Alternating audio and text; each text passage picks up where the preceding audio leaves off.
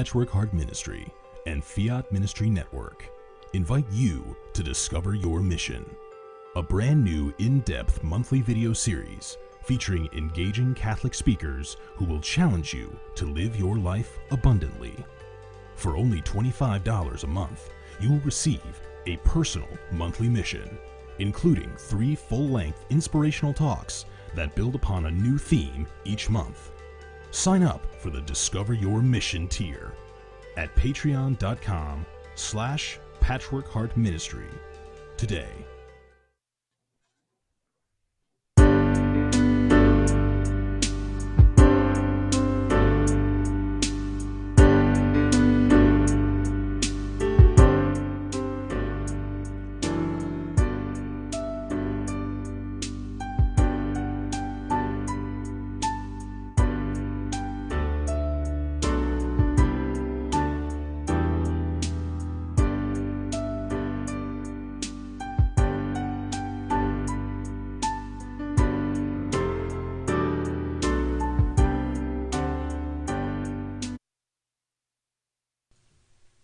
Hello, everyone, and welcome to another edition of Hungry for More. I'm your host, Al Smith, the Pipe Padre, and don't be alarmed by the set when you see my motorcycle helmet that says "Loud Pipes Save Lives." Somebody said I had a good set of pipes years ago. Maybe it's talking about my voice and not a motorcycle, but anyway, I digress. We're going to have a great show today. We're going to be talking about questions and more questions, and the beautiful questions that our Lord asks us. And my good friend Robert LeBlanc, I want to say Robert LeBlanc. Again, it's always in Canada we have 2 official languages, French and English. So when you have friends that have a French background, you get it right, and you call them Robert. And so we'll get it right today. But Robert is going to join us, talk about his new book, and we're going to talk about men's ministry. We're going to talk a bit about this whole new wave of Catholic conferences. Robert was one of the featured speakers at a beautiful Smart Catholic conference a little while ago. We'll talk about that, endeavor. And because it's an ongoing endeavor, this internet broadcasting is here to stay. And so we're going to do a lot more of that. So let's begin, as we always do, with a beautiful prayer from St. Teresa of Avila. And I'll ask my producer, Ken Kowalski, to bring that up on the screen. And we'll begin with prayer. In the name of the Father, and the Son, and the Holy Spirit. Amen. Let nothing disturb you. Let nothing frighten you. All things are passing. God never changes. Patience obtains all things. Nothing is wanting to him who possesses God. God alone suffices. In the name of the Father, and of the Son, and of the Holy Spirit. Amen. Those words of St. Teresa of Avila are very appropriate today. Let nothing disturb you. Let nothing frighten you.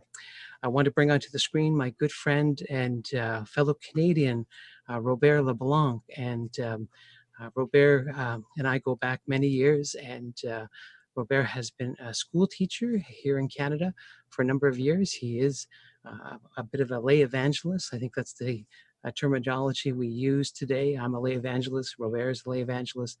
But we're just 2 men trying to share the love of Christ with those we encounter. So welcome to the show, Robert. Thank you very much, Al. It's a very humble pleasure to have been invited to be here with you today. And like you say, just so appropriate, that prayer from St. Teresa of Avila today. And I know I get very flustered when things aren't just falling into place, and constantly need to remember, don't worry. The Yes. Lord will look after things. So. True. Technology is a blessing and a curse. But I always think if you've got something good to say for the Lord, the devil usually tries to throw a little wrench in there. And it just seems that, our history seems to be always at the last minute. The devil just unplugs a cord or disconnects a microphone. I don't know what it is, but we still get to air. So thank you to everyone who was patient and waited out for our little delay. Again, thank you. You will be rewarded, I'm sure, by what we'll share today. So, Robert, let's talk about a few things. Of course, you're a book writer, you're an internet artist, I want to say. We're all artists, you know. And maybe you could just, you know, tell the audience a little bit about yourself. A little bit about myself. Yeah. Well, and we'll give you that one, Robert, that you had right off at the top of the show, and that's I always want to say it's a bit of a bane of my existence. I grew up in the Toronto area, so a predominantly English-speaking area, but I grew up with a francophone name. And it was funny when I lived in France, when I lived in Belgium, it's like, you know, how is it possible a guy with the name Robert Leblanc, but he's an Anglophone? And so it's just been constantly through my life, just politely always saying Robert, and it's usually pretty good. So yeah, so many different kind of ministries, I guess, that you were talking about. Just celebrated this week 25 years in Catholic education, which I'm very, very proud of. It's an ongoing challenge, but I love it. And I've been finding recently, because of the pandemic and being out of the classroom but still teaching, I really miss being with the students. I really miss opening up the scriptures for them. And it's been quite a vocation that way. And it's since then kind of shifted into the internet sphere as well, with the Catholic Moment. And that was something that percolated for years and years and years. And I wanted to start on the French side, just explaining the Catholic faith. And I think, well, okay, if I'm doing one language, I might as well do both of them. And that started to come about last year. Well, it's been about a year that I've been doing the short little 5 to 7 minute videos on that. And if you were to go back through YouTube, you see the first ones are pretty rough.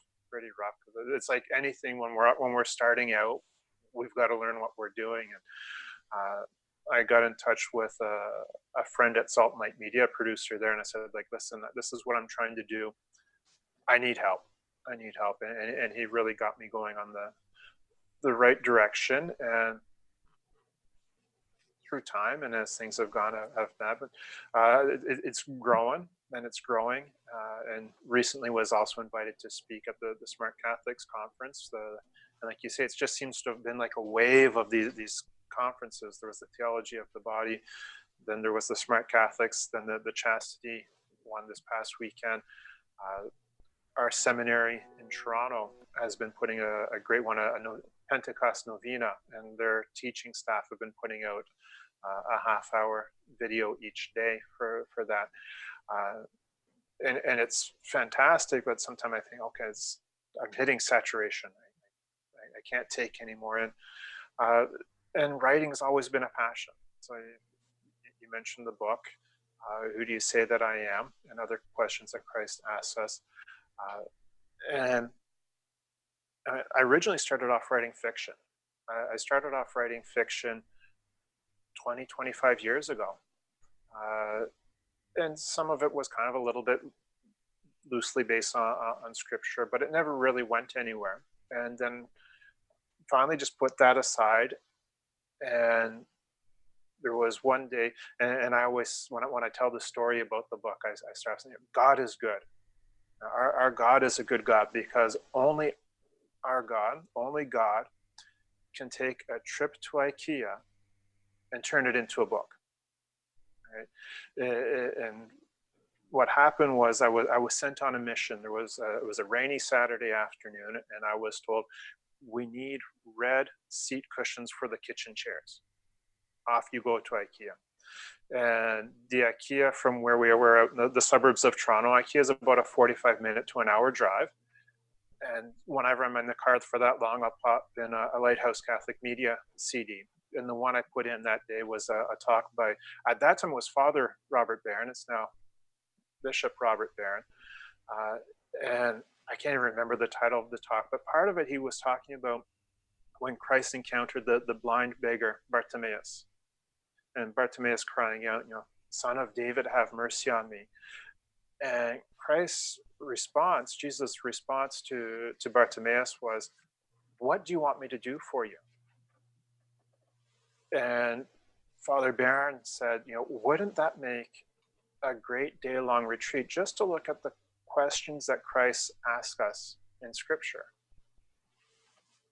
that was almost 6 years ago now. And so I thought, yeah, that would be a great thing to do, to look at the questions that Christ asks us. And I didn't start working on it right away, but the more that this notion of question started percolating in my head, and I kept thinking on this idea of, Christ asking us these questions, and I started to realize it's really through question and answer that we grow in relationship with each other, that we get to know each other. Perfect example is what we're doing here this evening. That Yes. we'll be asking questions back and forth, and it's in the introduction to the book. I thought back to one time we had just bought our first home, and we had golden retriever, and a neighbor had golden retriever. So we would go out and we would walk, and they were part of the church. We were part of the church. He was a Habs fan. I was a Habs fan. It was a great relationship. Can still get along with Leafs fans. That's because I know you're one. But I remember one night we're sitting at the kitchen table, and I have a glass or two or three of wine, and we're just asking questions back and forth, and it almost seemed like a dance, and that we're just getting to know each other and growing in that relationship.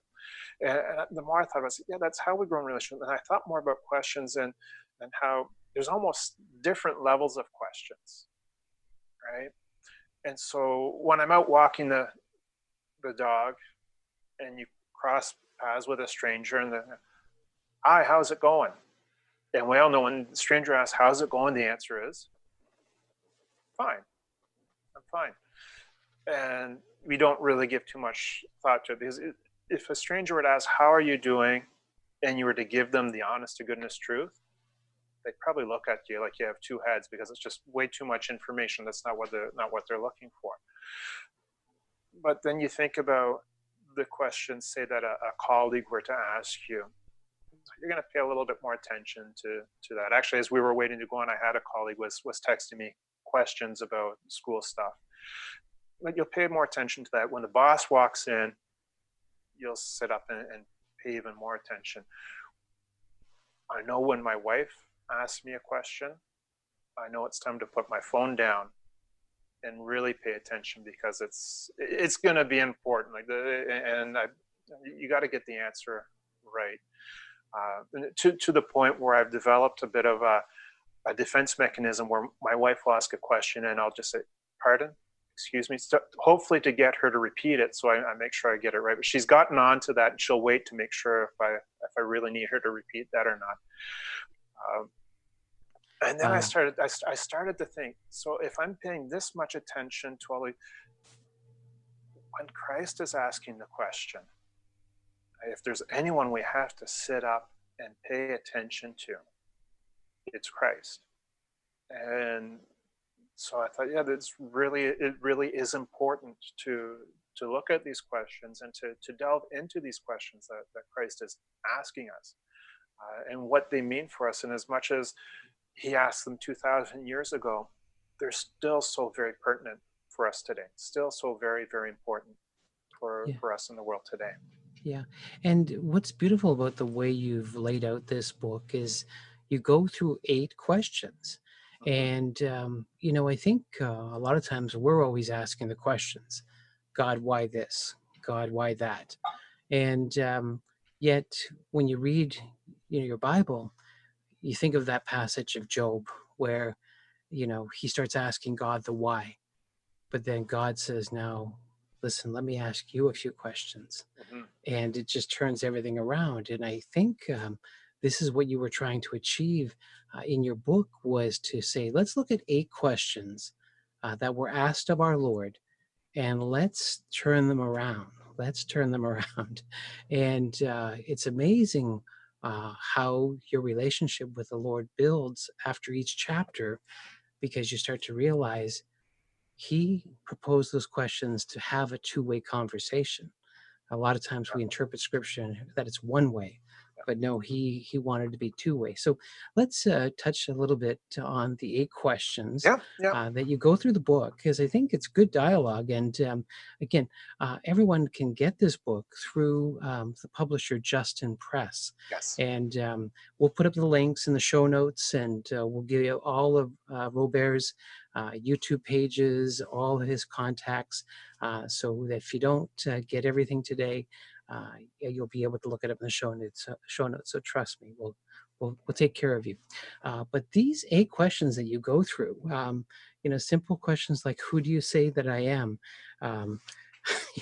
Why do you look for a sign? All of these things. So let's talk a little bit about these questions, because I think again, I like asking questions. I don't like when people ask me questions. Yeah. Because the person who asked the question's in control. So anyway, but let's talk a little bit about these. And it's funny, just as you were saying that, it had me thinking, it was one of my favorite quotes from Cardinal Collins. And Cardinal Collins always says, when we approach prayer, when we approach Scripture, we're always saying, listen, Lord, your servant is speaking. When really we should have the words of Samuel. Yeah. Speak, Lord, your servant is listening. True. So let's look at the questions. I have the book here, and the reason why I have it here is I always remember the 8 questions. I just never remember the order. So I always have to kind of go through and remember the order that I've put these in, because otherwise I'll get lost. But no, it's all good. So the first question, of course, who do you say that I am? That is the quintessential question of our faith. Right, and how we answer that question changes everything. Right, and when Christ asks, "Who do you say that I am?" and I said, this first question in the gospel reading that I take that from, it's actually, and there's a few of them that are like that. It's like, it's a 2 for 1, because Christ actually asks 2 questions in rapid succession. And he asks the apostles, who do people say that I am? Who does the world say that I am? And it makes you start to think, who does the world say God should be? And who should we replace God with? And so right there's just that introspection of, how am I prioritizing my life? What is most important for me? And I look at, the world says that wealth is a god, right? And fame and power and health, right? And those are all. Then you have to watch the television commercials to know what the world is portraying as their god. But then Christ says, "But who do you say that I am?" Because the world was saying you're one of the prophets, you're Elijah, you're John the Baptist who's come back. So everyone but the Messiah. But then he asks, but who do you say that I am? Right? And this is the question that we have to look at. Who do we say Jesus is? Is he just a teacher? Was he just a good man? Is he on the same level as the Buddha or Muhammad?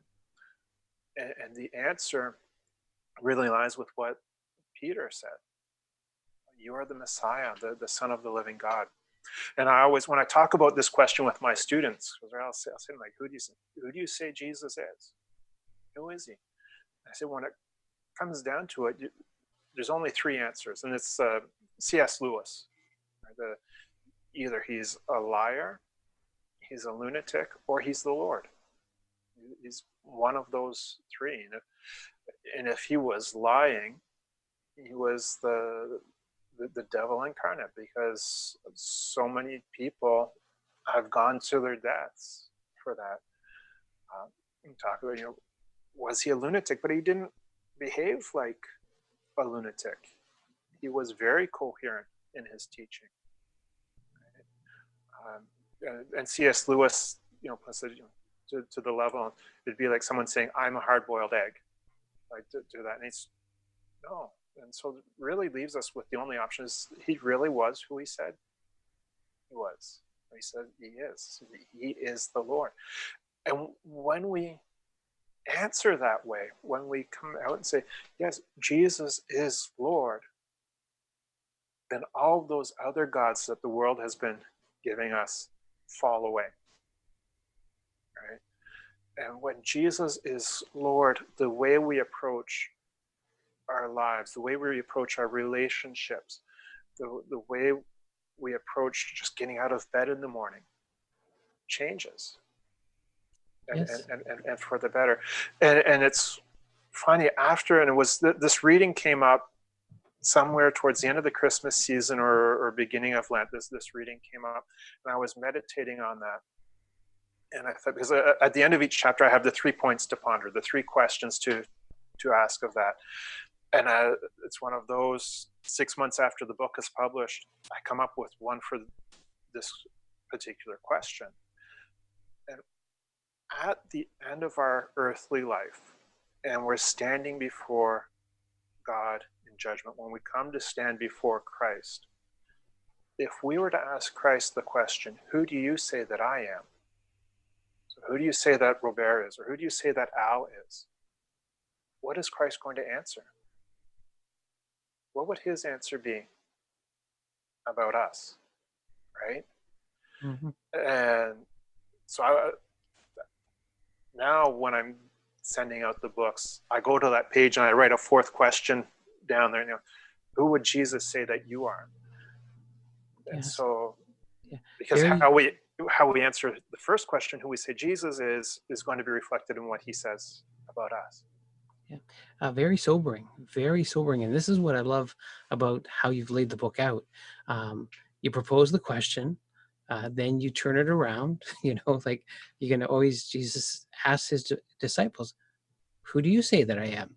And of course, they listed everything. And of course, Peter got the answer right when he said, you are the Christ. But he's asking us the same question now. And those little study guides at the end, those little group discussions or just personal discussions you can have with yourself as you ponder. Excellent. I mean, this is the school teacher coming out in you. It's Yes, when I read this book, I go, he must be a school teacher, because he's just not, doing chapter after chapter. He's giving us homework. He's making us, study, reflect. And this is the beautiful part. I mean, when we spend time with scripture, the whole idea is just to sometimes read the scripture, close it, and ponder it, and think about it, and pray about it. And each one of these questions in this book are those thoughts you will ponder.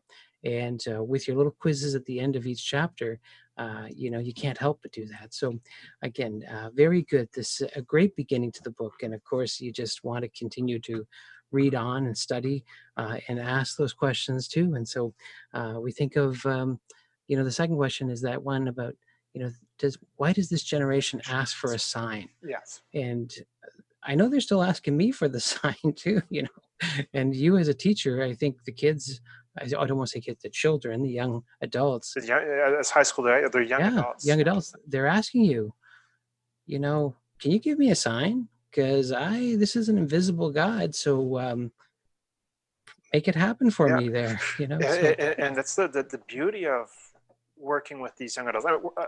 I've taught everything from grade 1 to grade 12 now, and each one is wonderful and has its own charism, if you like. But these young adults, and I usually work with the 14, 15, and 16-year-olds, and they are searching, and they want to know the truth. They want to hear what the truth is. And I think it's because they're tired of being pulled in so many different directions, right? The world is pulling them in so many different directions, and they can't keep up. And they just want to know, they want something solid that they can hold on to, and something, they want the house built on rock, not built on sand.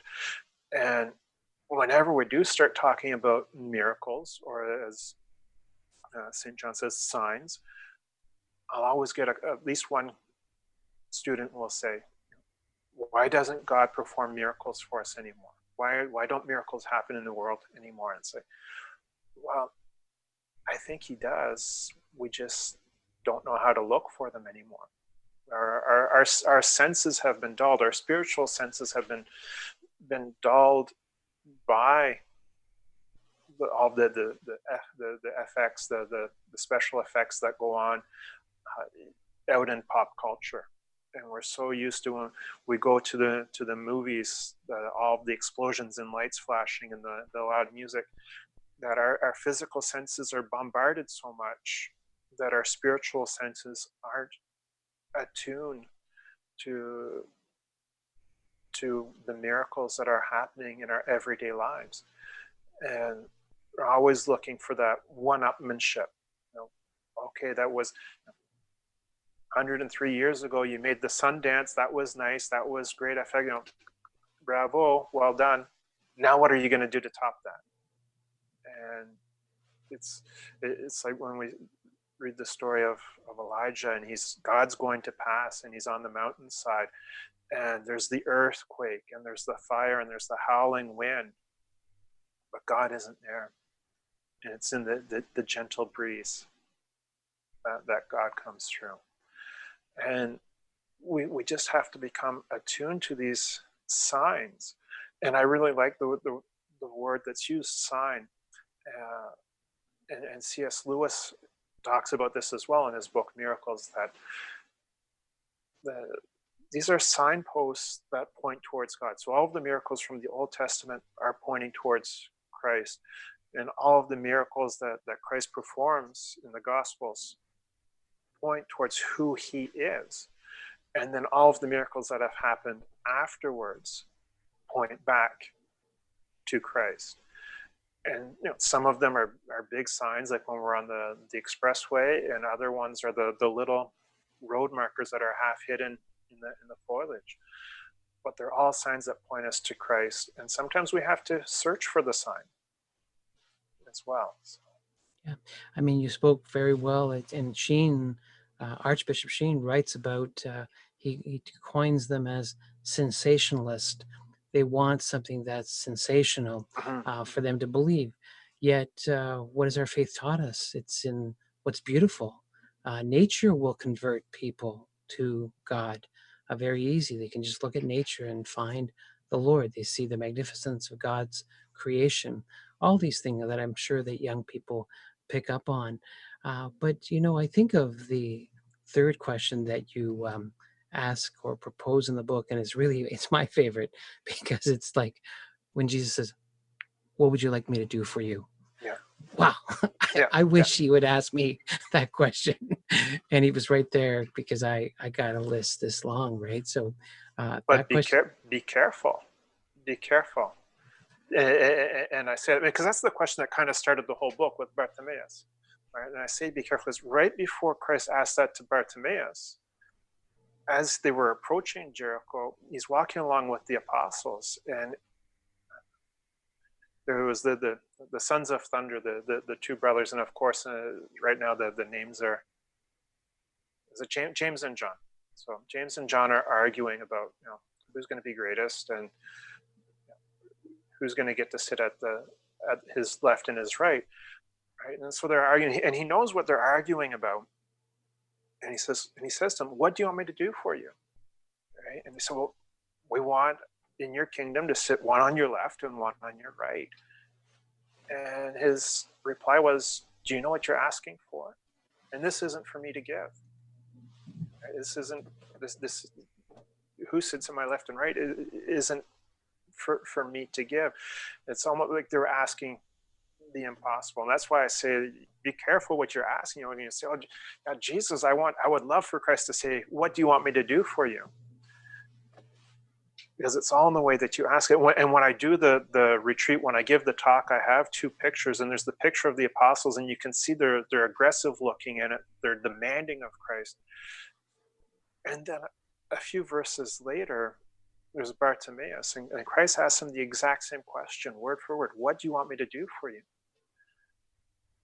And his response, he starts off with, "Son of David, have mercy on me. I'm not worthy." He didn't even feel worthy to approach. He was calling from afar.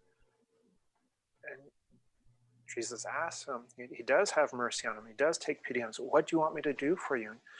And he's, I want to be able to see. I want to see.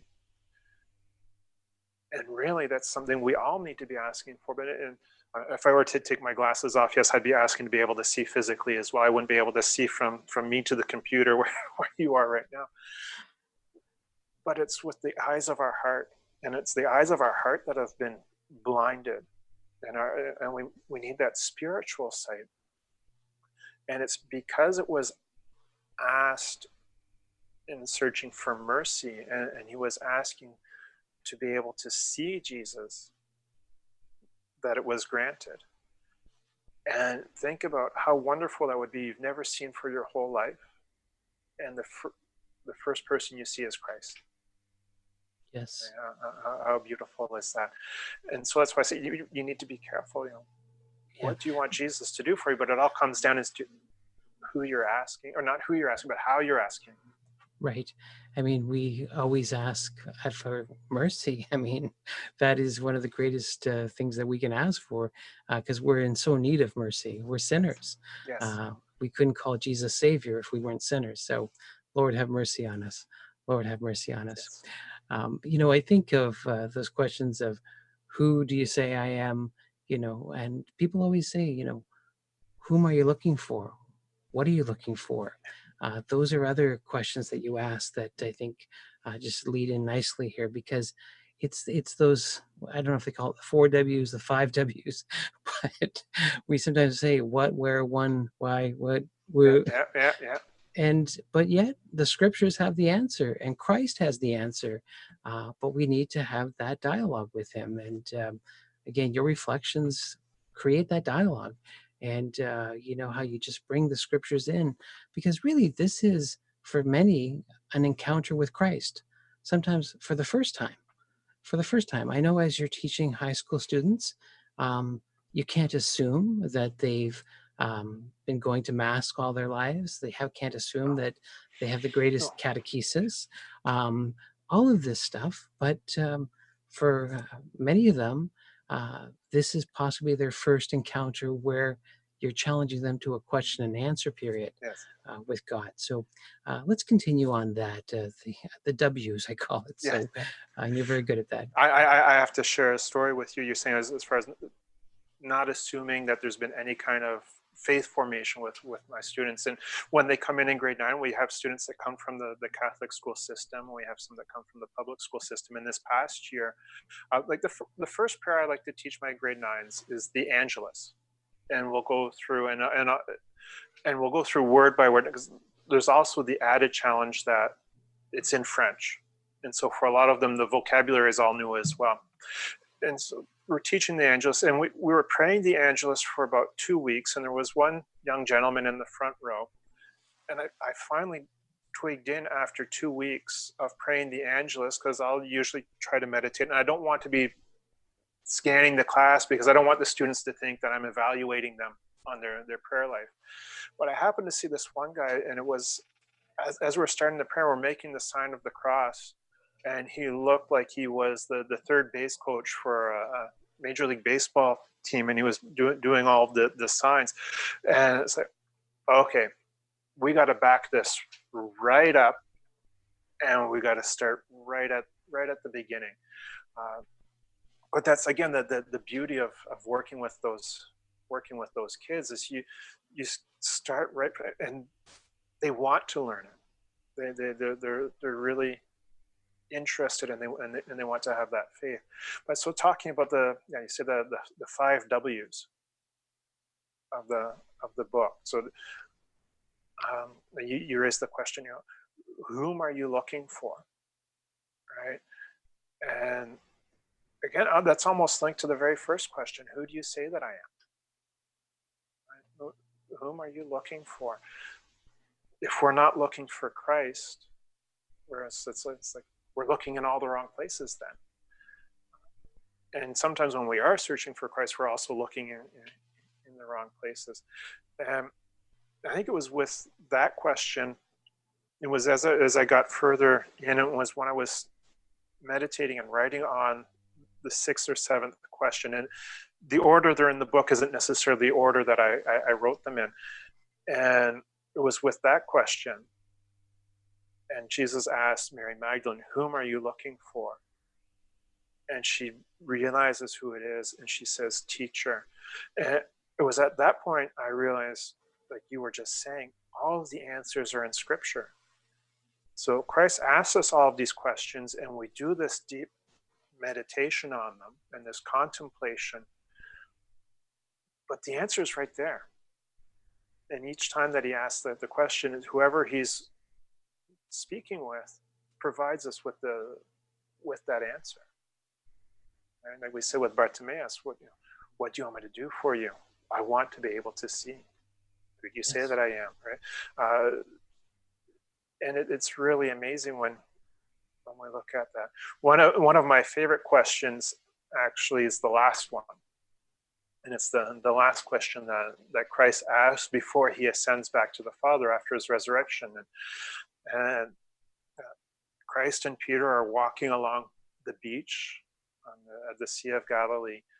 And Christ asks Peter, do you love me?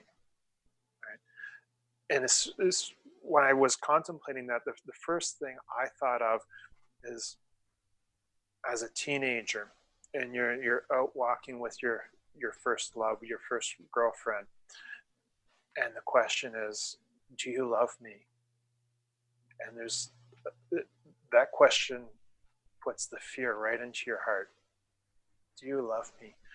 And you better get the answer right, or else, and be big trouble. But the same with Christ, you better get the answer right, or else. Right? And I always say too, it's this is possibly one of my favorite stories because it starts with grilled fish, right? And I love grilled fish, and as we chatted a bit before and realized both of our wives are Portuguese, I love a good grilled sardine, right? And so when I read this story, I imagine that Jesus and the apostles are having a breakfast of grilled sardines. Do you love me? And bread too, And bread, and a good pop stick with manteiga. Yeah. And the quiche Saint-Georges, like this. Yes. But do you love me? And Peter's a little bit put out that Jesus would ask him, yes, Lord, you know that I love you. And then Jesus gives him a command, feed my sheep. And then he asks him a second time, and it's actually, he calls him Simon. So Simon Bar-Jonah, do you love me? And it's always one of those things too. In this story, it comes out, when you were a kid, you knew you were in trouble when your mom used all of your names, first, middle, last, right? And so here, Jesus is calling Simon Bar-Jonah. He's in trouble. Do you love me? Yes, Lord, you know that I love you. Tend my sheep. And then Jesus asks a third time, and this time Scripture tells us that Peter was really put out, like, yes, Lord, you know that I love you. You know everything. You know that I love you. Feed my sheep. Feed my sheep. And so as much as he's asking us this question, yes, Lord, we love you. You know that I love you, Lord. I might not always show it, but you know that I love you. But because we love him, he's given us this command to feed his sheep, to nourish them, to feed them with his word and with the catechesis and with the faith. But that middle one is tend my sheep. So it's not just to nourish them, not just to feed them, but to tend them, to protect them. Right? And then so you have to think, who are these sheep that Christ is giving us? And it's our families, our children, our families, our friends, our colleagues. For me, it's my students as well. And we're called to feed them with the faith and to look after them and to nurture them as well. Amen. And that is a question that I think will burn in the ears of many a good soul. Do you love me? And I know we'll hear it from our children, from our wives, and God asks us that each day. Do you love me? I think we need to be asked that question because, again, sometimes the answer is kind of, kind Yeah, of, kind of. you know, and you want it to be changed to, yes, Lord, I love you. So, but speaking of love, I want to share some love, of course, with our partners, Patchwork Heart Ministries, who have helped us a great deal. And so I just want to take a little break and, of course, play what I like to call the commercial, but play again, just trying to introduce this beautiful ministry to you, our viewers. So we'll be right back on Hungry for More with my guest, Robert LeBlanc. Patchwork Heart Ministry and Fiat Ministry Network invite you to discover your mission. A brand new in-depth monthly video series featuring engaging Catholic speakers who will challenge you to live your life abundantly. For only $25 a month, you will receive a personal monthly mission, including 3 full-length inspirational talks that build upon a new theme each month. Sign up for the Discover Your Mission tier at patreon.com/patchworkheartministry today. Hey everyone, it's Ann DeSantis here to tell you about my new online TV show called Journeys in Faith. Thanks to Fiat Ministry Network and Patchwork Heart Radio, I'll be interviewing some amazing guests who'll share with all of us their journeys in faith. It's going to be great, and I can't wait for you to be introduced to some truly good people who are working hard to bring deeper faith to others. It's all about relationship with God and living out our mission as intentional disciples. Join me on Fridays Eastern Time for Journeys in Faith, 8:30 to 9:30. Subscribe at Fiat Ministry Network and Patchwork Heart Ministry on both Facebook and YouTube. I'll see you Friday and have a great week. God bless. Hello, everyone, and welcome back to another edition of Hungry for More, here with my guest, Robert LeBlanc from Canada. Of course, this is kind of a Canadian edition today. Now, again, we both are, I want to say, international speakers because of the internet, and it's amazing how people will find us. I have a few followers in France and in Africa. I mean, Africa is a big continent, but they email me and say they enjoy watching us and hearing what we have to say. So thank you for tuning in on this global outreach. And, speaking of global outreach, Robert, you were involved with a Catholic online conference by a group called Smart Catholic. So again, as we said in the introduction, these internet conferences are here to stay. I think they will be on the increased, and again, you're going to see more and more of them. And so let's talk a little bit about that. We both have a YouTube channel. We both produce our own material, but we get invited to speak at these conferences. So tell us about Smart Catholic and your experience with the digital online conference. Well, first of all, I have to say, you can't say a joke. You can't tell me a joke about me participating in Smart Catholics that I haven't heard from my friends already, or especially from family. What are you doing on Smart Catholics? Don't you have to be smart to be that? So yeah, no, I was invited, and the way it came about, I know Dominic De Souza. I've done some work with him on some other things before, but a mutual friend of ours, Monica McConkey, who's actually a good friend of mine that I went to high school with, sent me the invitation to speak with that. And I think Monica does great work herself. She has a ministry of doing art and craft catechesis work for children, equipping Catholic families. So she put me into contact with Dominic, and so they went through the process of putting together a proposal for what he was looking for. He wanted to keep the talks shorter, so in the 15-minute range, and he said present it like a TED talk. He said keep it shorter, 15 minutes. For me, 15 minutes is actually on the longer side, because a Catholic moment, I try to keep it as a moment and nice and short. And so it was in a lot of ways, it was like doing the internet ministry, because these conferences are not necessarily done live. Everything's pre-recorded so that they can upload them and get it all together, which was kind of nice in some ways, because could do 2 or 3 or 5 takes to get it done right. But on the other hand, then you're so hung up on getting everything perfect that it takes a lot longer to put together. With the Smart Catholics Conference, though, one of the neat things that they did is they had a Facebook group that was ongoing during the weekend. And so some of the speakers, we were invited to do a live session for that. And it was the first time I had ever done a Facebook Live. And of course, like you said at the beginning, it seems sometimes Satan doesn't want things to work. And everything crashed 5 minutes before I was set to go, and managed to get in at 5 seconds to, and I was all flustered, and it wasn't my best moment. We'll say that. But having that Facebook group on the side promoted a real sense of community, and for both the speakers and the participants.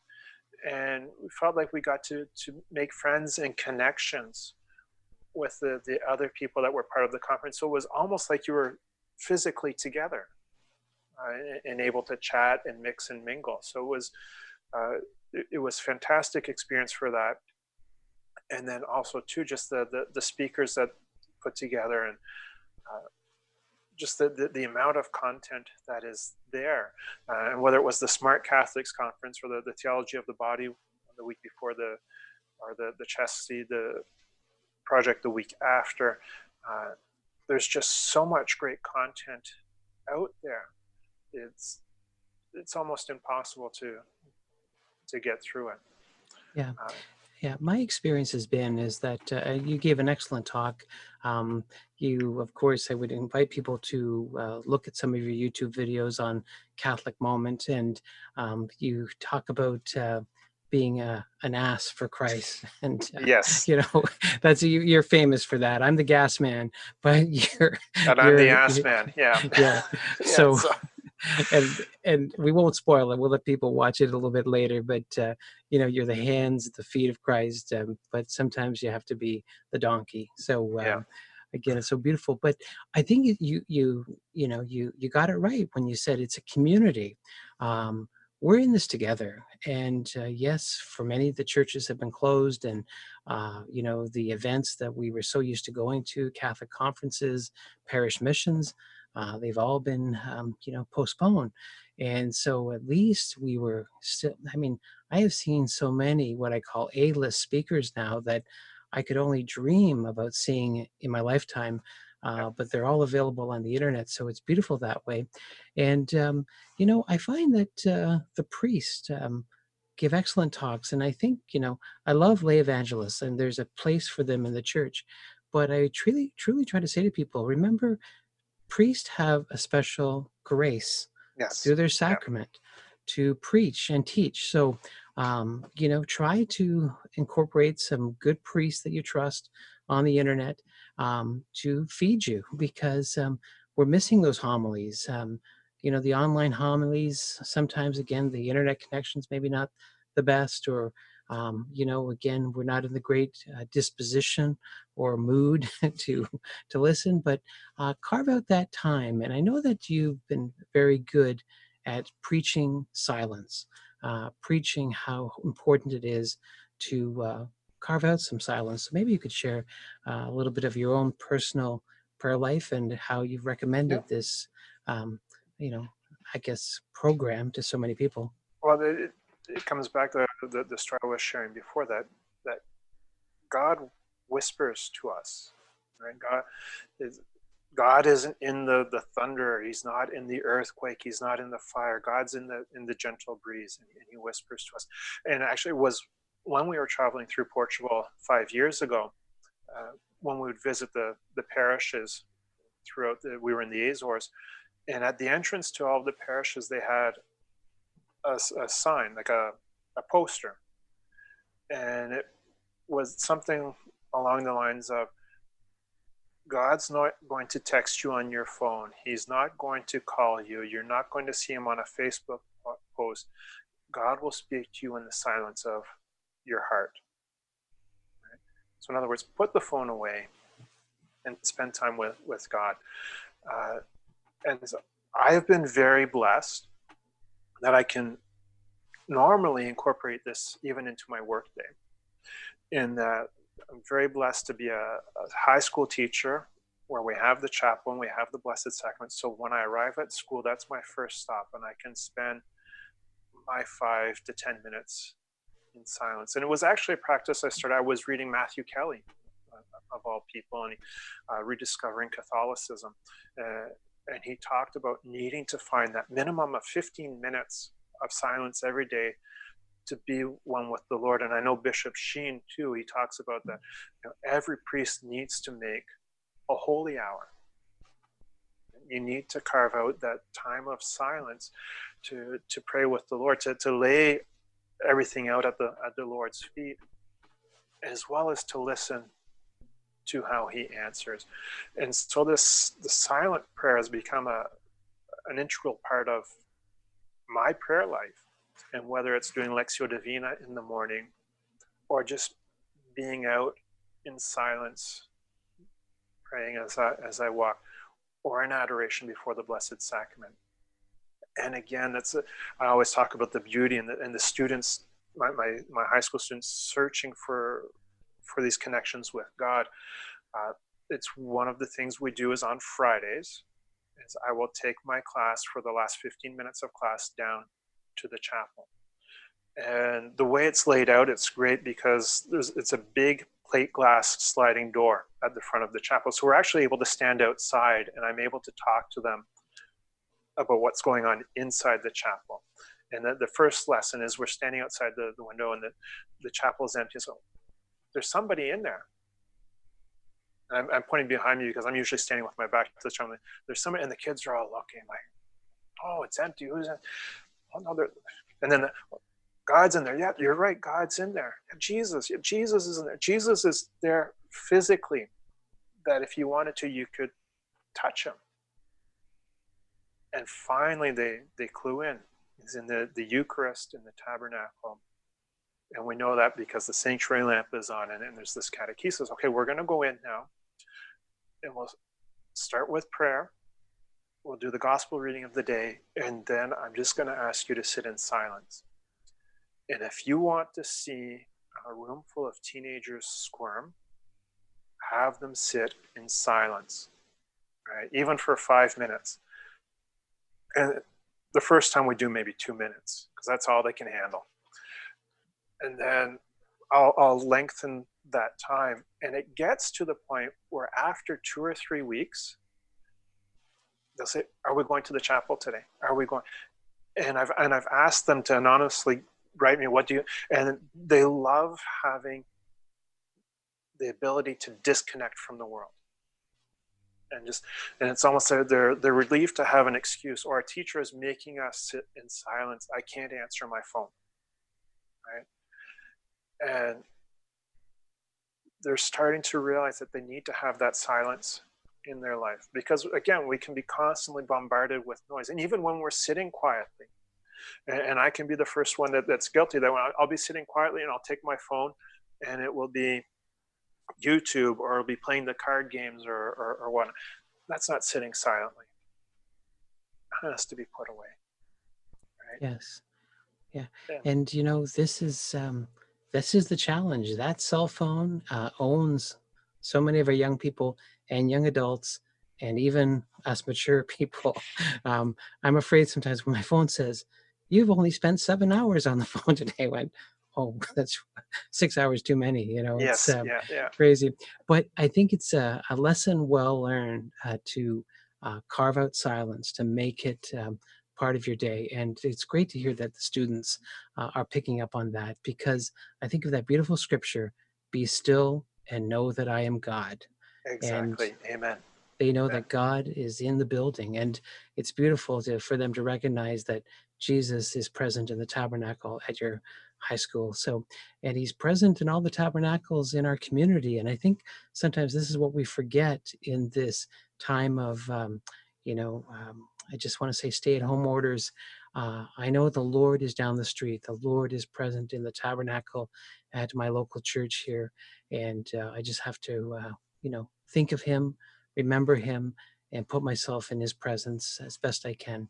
But silence is the key. So again, we'll end with that lesson. I will have to have you back on the show again. We didn't even talk about men's ministry. Yeah. We didn't talk about so many things. But I know this is a beautiful part of our conversation, is that we're talking about what we're passionate about, and that's sharing our Lord and Savior Jesus Christ with the world. And I think of what Bishop Sheen taught us. It's that beautiful story that God so loved the world that he came, took on human flesh, and he went to the cross to die for our sins.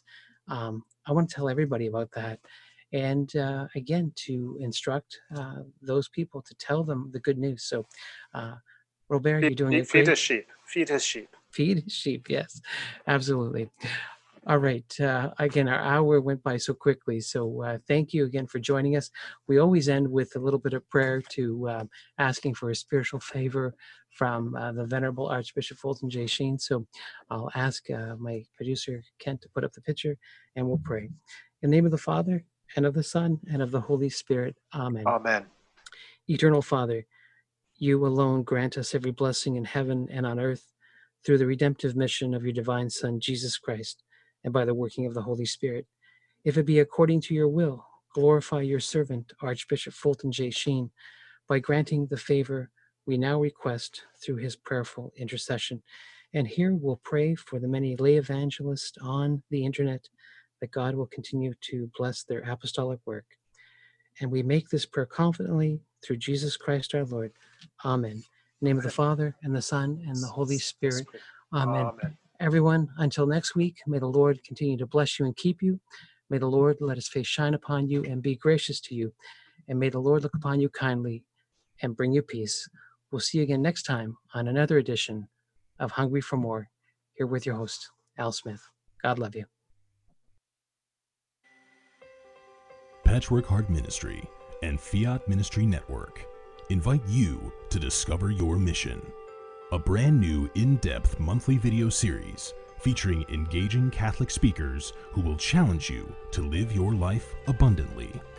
For only $25 a month, you will receive a personal monthly mission, including 3 full-length inspirational talks that build upon a new theme each month.